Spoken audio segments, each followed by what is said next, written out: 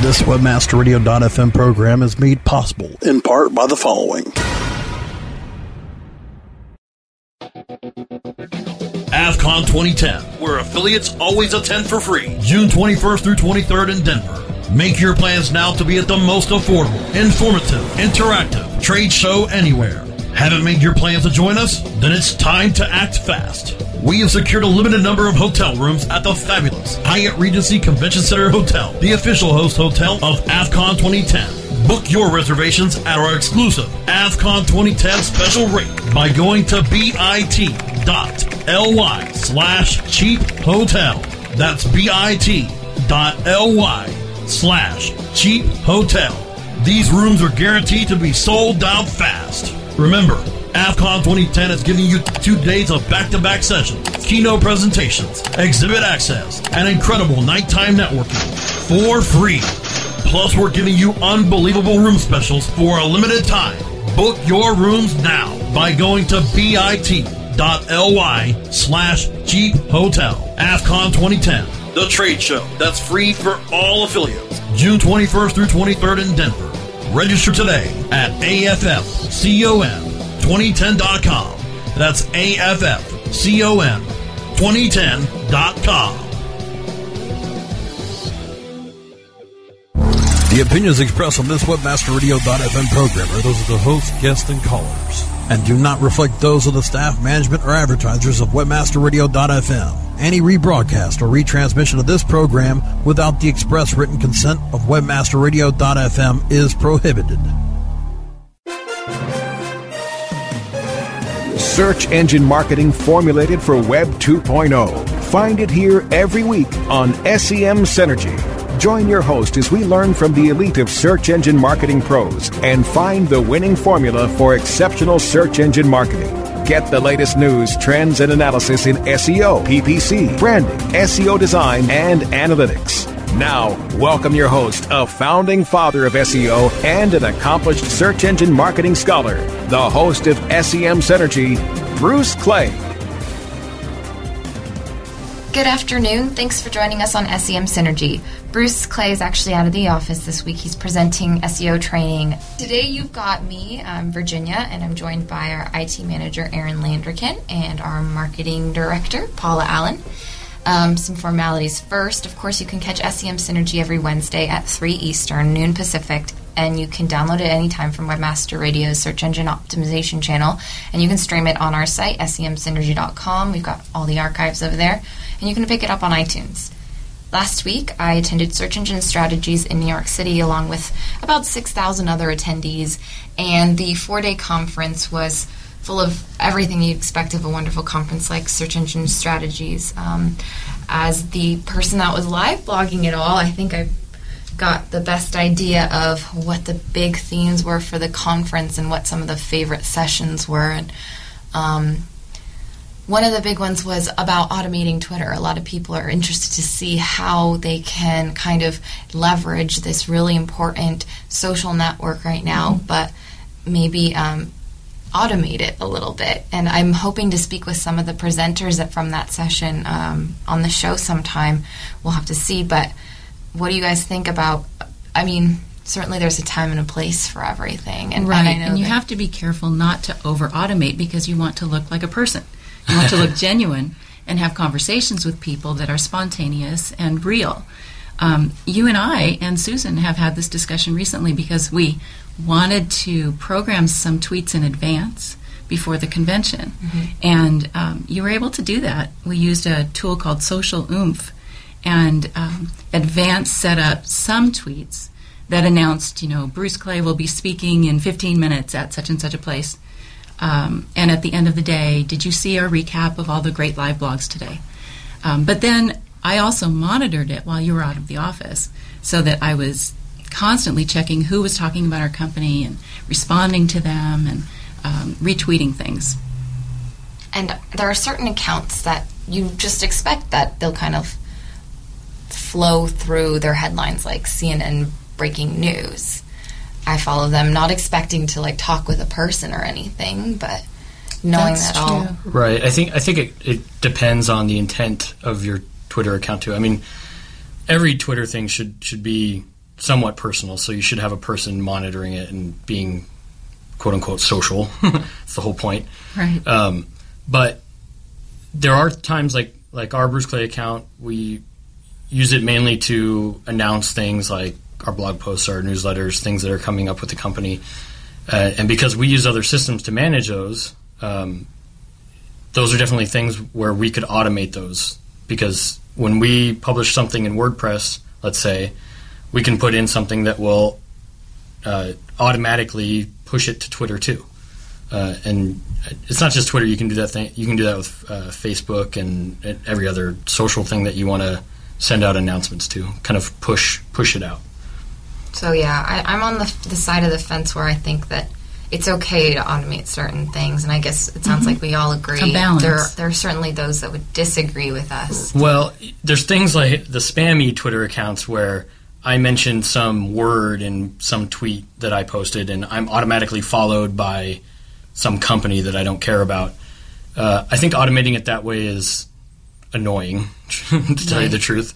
But I think certain things where you want to push things out to your customers, and you're already using another medium to do so, then automating those through Twitter I think is perfectly fine. All right. Well, here's another topic. One of the exciting presentations I watched last week was when Avinash Kaushik talked about ideas for approaching search analytics differently. And it's hard because already search analytics is one of those monsters that you have to approach gently because it scares people. Right. So now Right. we're already talking about ways to do it differently. Well, hopefully we think it might be easier, because one of his points is there's a lot of data puke, one of his awesome phrases going on, and anytime you stare at just a spreadsheet of analytics data, that's rather intimidating. Right. Yeah, I'm all scared right now. I don't know what to say. It's a lot of numbers and charts to look at. But the other big point that he's been pushing for a while now, we had him on the show last year, was micro-conversions and tracking the smaller, not major conversions, maybe not even the ones that will get you money right now. But and you're probably much more familiar with analytics as far as our organization goes. Do you think that the solutions are in place for tracking micro-conversions? They can be. As it comes, with anything you're trying to track in analytics, it comes down to your setup. You have to be able to set up goals, and you have to be able to set up points in which the JavaScript code or whatever's tracking you can be fired to track whatever it is you want to track. I think the mistake that a lot of people make is either they don't know what to track or they track the wrong things. It's probably not on purpose. They just, most people read a book on analytics or a blog or something, and they install it and they go, okay, well, I need to track this, this, and this. And so they start tracking it, and then they get to the point where they go, okay, and now I have all this data puke, as you called it, sitting in my face, and I don't know what to do with it. And that's, I think that's what gets that jump from getting the data to using the data in some sort of actionable manner, I think is what gets a lot of people about analytics. And a lot of sites, you can go to almost any site, they have analytics installed, but they probably don't use it right. We see sites all the time that fall into that boat. And his big recommendation for filtering that data was inline segmentation. Okay. I don't know what that is. Well, segmentation is being able to segment whatever you're reporting on. So let's say you have a group of users, and you want to, in your reporting, you can segment out whether they're male or female, or age ranges, or if you keep that data. So like in your sign-up form, if you have a registration form that takes their birth date, then you can get age. You can start to segment your visitors based on different things that make them unique. And that is just 2 out of the many sessions that were happening at SES. You should definitely take a look at the coverage on the blog bruceclay.com/blog. You did a fantastic job covering all those you, sessions. Paula. How are your hands today? They're doing well. I've had a few days to recuperate. That's good. I don't see the wrist brace on today, so Not today. you're pretty good. Exactly. It's a good day. But we've got more SEM Synergy coming to you, so stay right there, and we'll be right back. Don't go away. SEM Synergy will be right back. Staying ahead of the curve to deliver the best online marketing solutions you need. That's what the JAR Group is all about. The JAR Group offers a full-service suite of marketing and managing solutions custom-tailored for affiliate, search, and social media. The JAR Group uses their resources and research to help meet and exceed the revenue expectations of each and every client. Find out how the JAR Group can work for you at thejargroup.com. That's thejargroup.com. The JAR Group. Online marketing with measurable results. What is this? Why is my website not ranking higher? Well, sounds like you could use a link building report from SEOFox.com. What's that? You can't rank without good backlinks. And SEOFox.com's link building report lets you enter domains and compare their backlinks. It gives a detailed report that shows you why each domain ranks where it does, and it reduces the time it takes to find more links. With SEOFox.com's link building report, you can find more links, use their search marketing services to find more links, or better yet, they could even build your own backlinks. So you think you're pretty sly with that SEO Fox link building report? Sly like a fox. Get your link building report today at SEOFox.com. That's SEOFox.com. Did you know? 99 Designs is a leading marketplace for graphic design on the internet. Did you know? 99 Designs connects you to a community of over 35,000 designers who will compete to do the best work for you. Did you know? 99 Designs allows you to post projects for logo design, webpage design, t-shirt design, and more. Did you know? 99 Designs projects see an average of over 70 different design options for a price that you set. 99 Designs. When designers compete, you win. Life tips. Making your life smarter, better, faster, wiser. Wednesdays at 4 p.m. Eastern, 1 p.m. Pacific. Or on demand anytime inside the Entertainment Channel, only on webmasterradio.fm. Search engine marketing formulated for Web 2.0. You're listening to SEM Synergy on webmasterradio.fm. Once again, here's Bruce Clay. Welcome back to SEM Synergy. This is Virginia, and I'm joined by Scott Fowles, an SEO analyst here at Bruce Clay Inc. And Scott actually kind of specializes in conversion rate optimization as a personal passion in a way. And thank you for coming on the podcast, Scott. Thanks for having me. So before the break, I was talking about last week's conference, Search Engine Strategies New York, and at the show I attended a few sessions that were focused on conversion optimization. One of them was Brian Eisenberg's 21 Secrets of Top Converting Websites, where he gave a list of 21 features that can be emulated because they really help visitors that come to a site convert. And then the other one was Tim Ash's Conversion Ninja Toolbox, and he pulled out, I think it was 5 tools that he uses regularly to help optimize conversions on a site.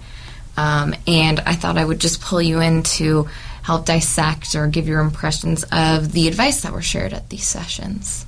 Great, yeah. I know Brian is definitely or Brian and Tim are both, kind of masters of their trade, so I'm sure they had a lot of great input. Yeah, they definitely did. I guess we can start with the toolbox, or the Ninja Toolbox. I mean, sure.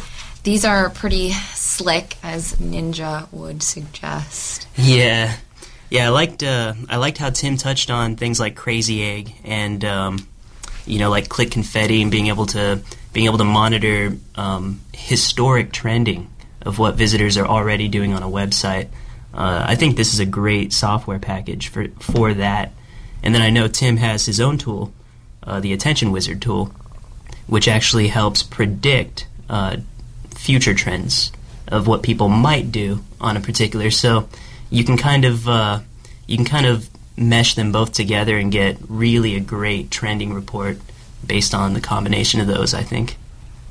You know, a lot of the time, it's the little nuances that that you actually change that have the biggest impact. So you might, while, you know, as a designer or someone in the industry, we might be inclined to look at something like the hero shot or, you know, the big catchy headline at the top first, because we're kind of predetermined to look at those things as a professional.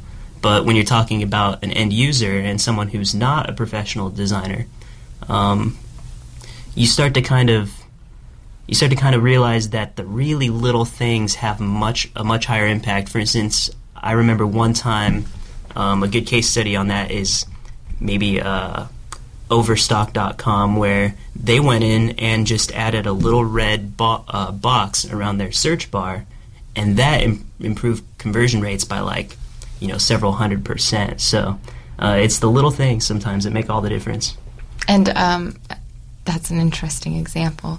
Yeah. But something else that kind of stood out to me was good design isn't necessarily good for, like, conversion rate optimization. Yeah, a lot of the time simplicity is where it's at, and I think that's a point that Tim Ash always drives home really well, is that, you know, by taking any given landing page and removing half the content, you can improve conversion rates that way a lot of the time.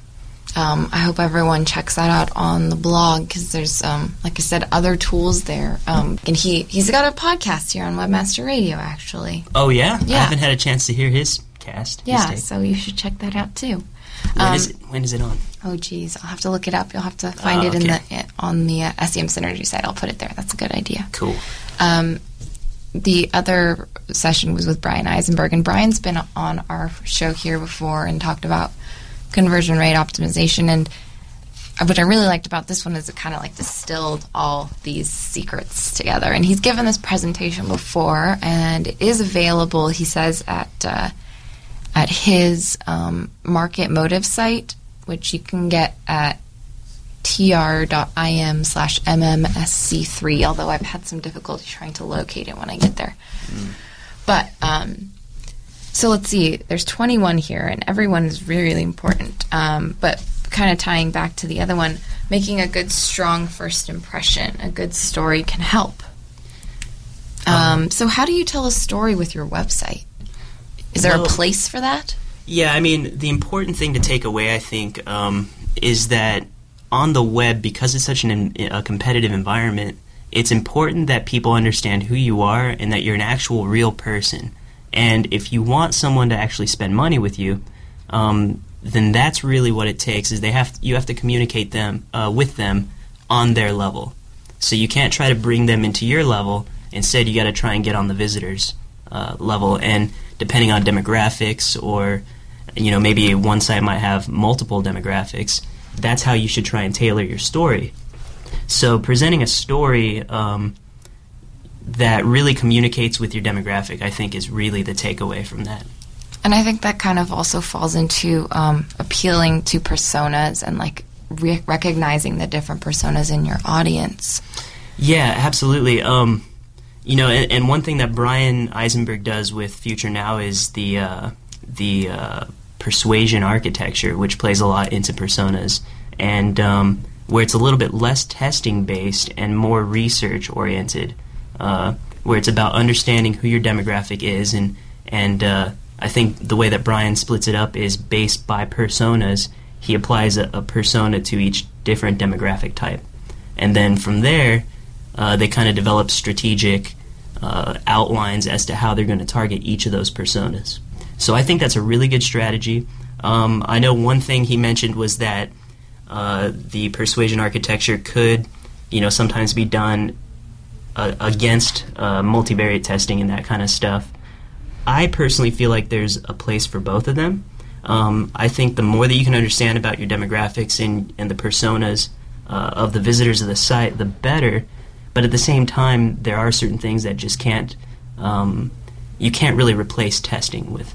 Mm-hmm. Yeah, and that was something that some commenters on this post had was, are you telling us to stop multivariate testing? But I think he was also saying that A/B testing might be something that's more manageable for most organizations. Yeah, and that's a really good point, too, because a lot of websites don't have enough conversion actions in a particular day or enough visitors to support, a large-scale multivariate test. So it could take several months before you can get any actionable data from those. Versus an A/B split test, there's, much fewer recipes involved, and it's a much quicker process. The downside is that you're not going to get quite as much detailed information from an A/B test as you would from a multivariate. Okay.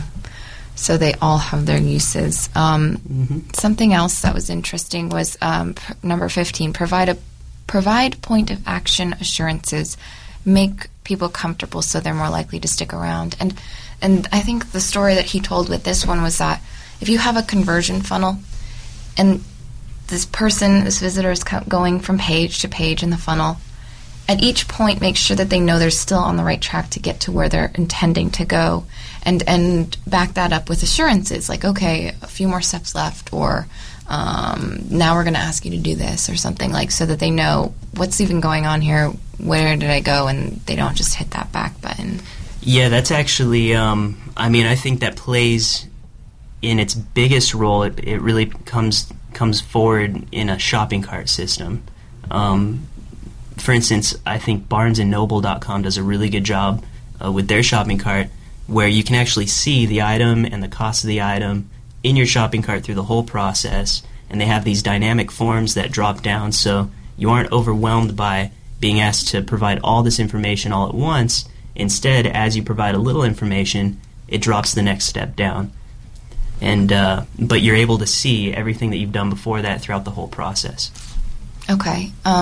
Did you have any other exciting takeaways from your reading of these sessions, either of them? Yeah, I liked how Brian Eisenberg got into talking a little bit about how free shipping is the most convertible element to offer. And I think that's really a very logical explanation of how people interact on the internet. For instance, eBay kind of brought in this whole idea about the internet that even though you're getting products at a discount, they're racking up these shipping charges, and it ends up costing you more in the long run. And that's something that a lot of e-commerce sites are struggling against, that whole mentality about the internet. And, the easiest way, obviously, to combat that is just to make sure people understand that shipping is free. So I think that really helps the internet to compete with brick and mortar a little bit better. Very cool. Thanks, Scott. Yeah, no problem. My pleasure. I'm sure we'll have you on the show again, but in the meantime, you can contact Scott on Twitter, where he's at Scott_Fowles, Fowles. All right, it's time for a quick break. SEM Synergy will be right back. Don't go away. SEM Synergy will be right back. So you're telling me your affiliate program on the Local Pages Affiliate Network is performing as well as your handicap? Absolutely. Thanks to their top-tier XML feed, I'm able to monetize all of my traffic. They handle all of my volume to anywhere in the world. Plus, I also get high cost per click and the most exclusive of advertisers to work with. You should join the club. Sounds good. I can't wait to join. But first, let's work on that tee shot. Use the power of Local Pages. With over 5 billion searches per month and the largest database of paid search listings, let Local Pages Affiliate Network personalize your account and give you the search tools and solutions you need. Become a Local Pages affiliate today with localpages.com. Anyway, I ask? That's right, ma'am. Any way you ask. Let me get this straight. If I wanted your CEO to deliver my check while juggling flaming machetes on the back of an Asian elephant, all I have to do is ask? Correct. With in-demand affiliates, you can tell us exactly how you want your payouts, and we will deliver. God, could you hold on for a second? Someone's at the door. Wow, you weren't kidding. We are in demand. You can be too. Sign up today at the letter ndemandaffiliates.com. Are you happy with your landing page performance? Discover how to improve your landing page performance with ConversionCritic.com. Brought to you by Engine Ready. Turn your underperforming landing pages into cost-effective sales-producing machines. Be sure you're not wasting your precious PPC budget. Conversion Critic tools give you the ingredients to create high-converting landing pages. You don't have to be an expert to use Engine Ready's Conversion Critic tools, but you'll feel like a landing page pro. Take the guesswork out of increasing your conversion rate. Visit conversioncritic.com and boost your conversion rate for free. That's www.conversioncritic.com. Please hold while we connect you to one of the most sought-after experts in SEO, analytics, and web development. Office Hours with Vanessa Fox, Thursday at 4 p.m. Eastern, 1 p.m. Pacific, or on demand anytime inside the Search Engine Optimization channel, only on webmasterradio.fm. Search engine marketing formulated for Web 2.0. You're listening to SEM Synergy on webmasterradio.fm. Once again, here's Bruce Clay. Welcome back to SEM Synergy. This is Virginia, along with Aaron Landerkin and Paula Allen. And a few weeks ago, Eric Eng of Stone Temple Consulting, you can find him on Twitter. He talked to Google's head of web spam. I'm sure we all know Matt Cutts. Mm-hmm. He had a pretty in-depth interview with him. It was a long one. Luckily, he posted the full interview, and then he also posted a briefing of 29 tidbits. There you go. 29 tidbits of what he kind of found were the juicy pieces, and it's certainly a lot of information to go through, but it was, we thought it might be worth our time here. What stuck out to you guys in the interview? Well, to me personally, there wasn't a lot that we here at Bruce Clay we didn't know already, or at least had a very, very good general idea. So I didn't really think anything really stuck out to me. Mm-hmm. Well, I thought there were a couple of interesting things where Matt Cutts admitted that Google's ignoring tags that a webmaster may put in, such as in this one spot, he says that using a robots.txt to exclude certain pages does not necessarily save your crawl budget. Meaning that, I don't know what that means. Does that mean that Google may crawl those anyway? It says that they may do that and keep a reference to it in their index, even though technically they're not supposed to be crawling those pages. That was kind of interesting. I mean, and I'm not a technical SEO, and I thought it was just interesting that they're going to choose the number of pages they crawl based on your page rank. I just thought they'd just kind of crawl as much as they possibly can and didn't discriminate as to your influence on the web. Right. Well, part of it is, the bigger the site you have, the more links you're going to have. I think that idea is kind of what carries how far Google is going to crawl. So, I mean, if you're a site like CNN, giant, has tons of links, they get links from everywhere because of their news stories. Google's obviously going to crawl them much deeper. They're going to crawl more of their articles because all those things get links, and their PR, the PageRank flow through that site goes much deeper than it does for a much smaller site. And so that kind of thinking of, well, if my site is huge, then I'm going to get more links, so that means the deeper they'll go. That kind of ratio, I guess, of links into your site compared to how many pages you have. I think it makes sense to see how far down they'll go. That's right. Matt Cutts said, if there are a large number of pages that we consider low value, we might not crawl quite as many pages from that site. And that's completely independent of the rel canonical tag. Right. I think it's interesting that for a while, or even with the current investigation into Google's practices of antitrust and that kind of thing. What's the word I'm thinking of? Anti-competitiveness. Mm-hmm. Matt responded with his own blog, or it was on the official Google blog of no, we're very transparent. Look at everything that we do to try to explain what we do, including here's the full PageRank dissertation you know. Right. And this too is more proof of that. Do you think that?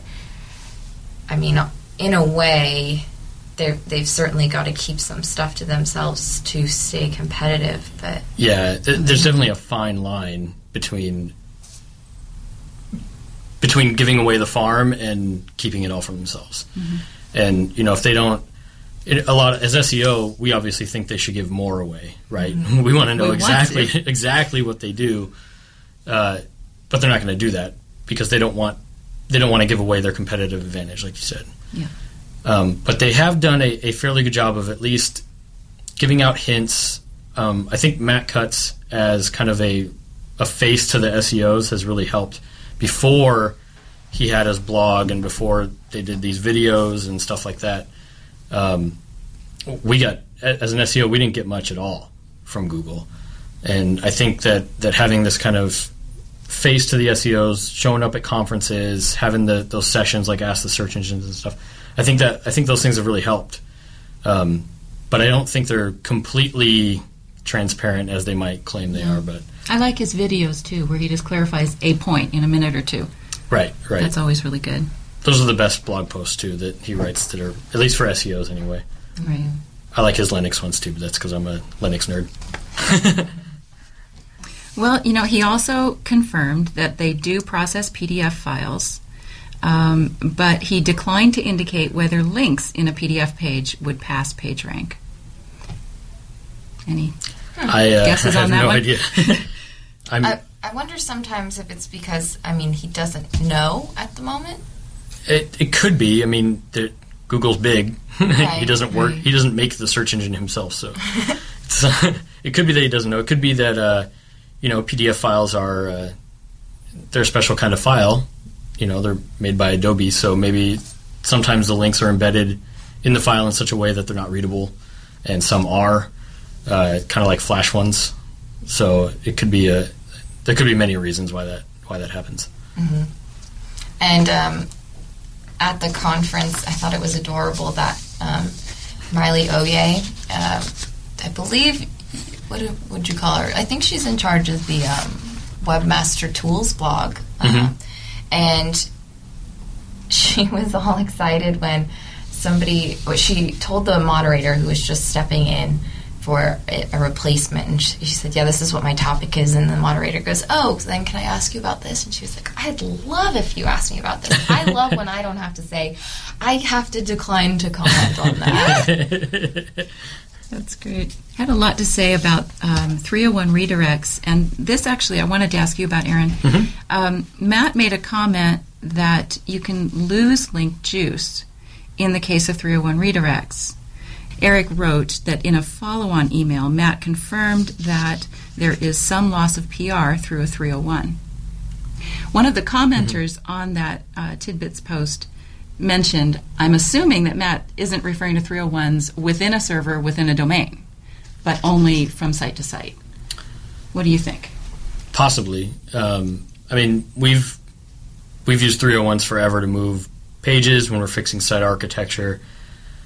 Rarely have we seen pages drop in ranking or for certain keywords or some sort of like loss from doing so. So if there's a PageRank decay that's involved with doing a 301 in general, then it's probably very insignificant. But I would agree that there's probably some cases where you have, you're redirecting like 10 pages to one. There's probably some sort of like link decay there. I mean, you don't want, if you're taking content that was obviously link worthy in different spots and trying to redirect it to one spot to kind of like point every single link you can get at this one page, I'm sure there's some sort of decay there. I don't think I don't think you would want to create 50 pages that get some links and then point them to one and think that page is going to rank the highest on your site. It's going to be the highest page rank. It's going to be the best page just because that page hasn't done anything yet. That page is just is the target of the redirect, and I don't think because that page hasn't done anything, I don't think Google would just blindly give it as much PR as maybe some of the other pages that you had. That makes sense. And a 301 is still the best choice if you have to move a URL. The only choice. The only choice. Okay. Let's make clear on that. Yeah, I wouldn't use anything else. All right, very cool. So we are out of time, but you can find that at the Stone Temple Consulting blog. And thank you for everyone for tuning in, and thanks to Webmaster Radio for producing our show. Check out SEMsynergy.com for more on this week's guest and topics, and follow us on Twitter, where we're at SEMsynergy. And if you have internet marketing questions, we'd love to hear from you. Just send an email to semsynergy@bruceclay.com. Come back next week for more industry info and experts. Thanks for joining us on SEM Synergy.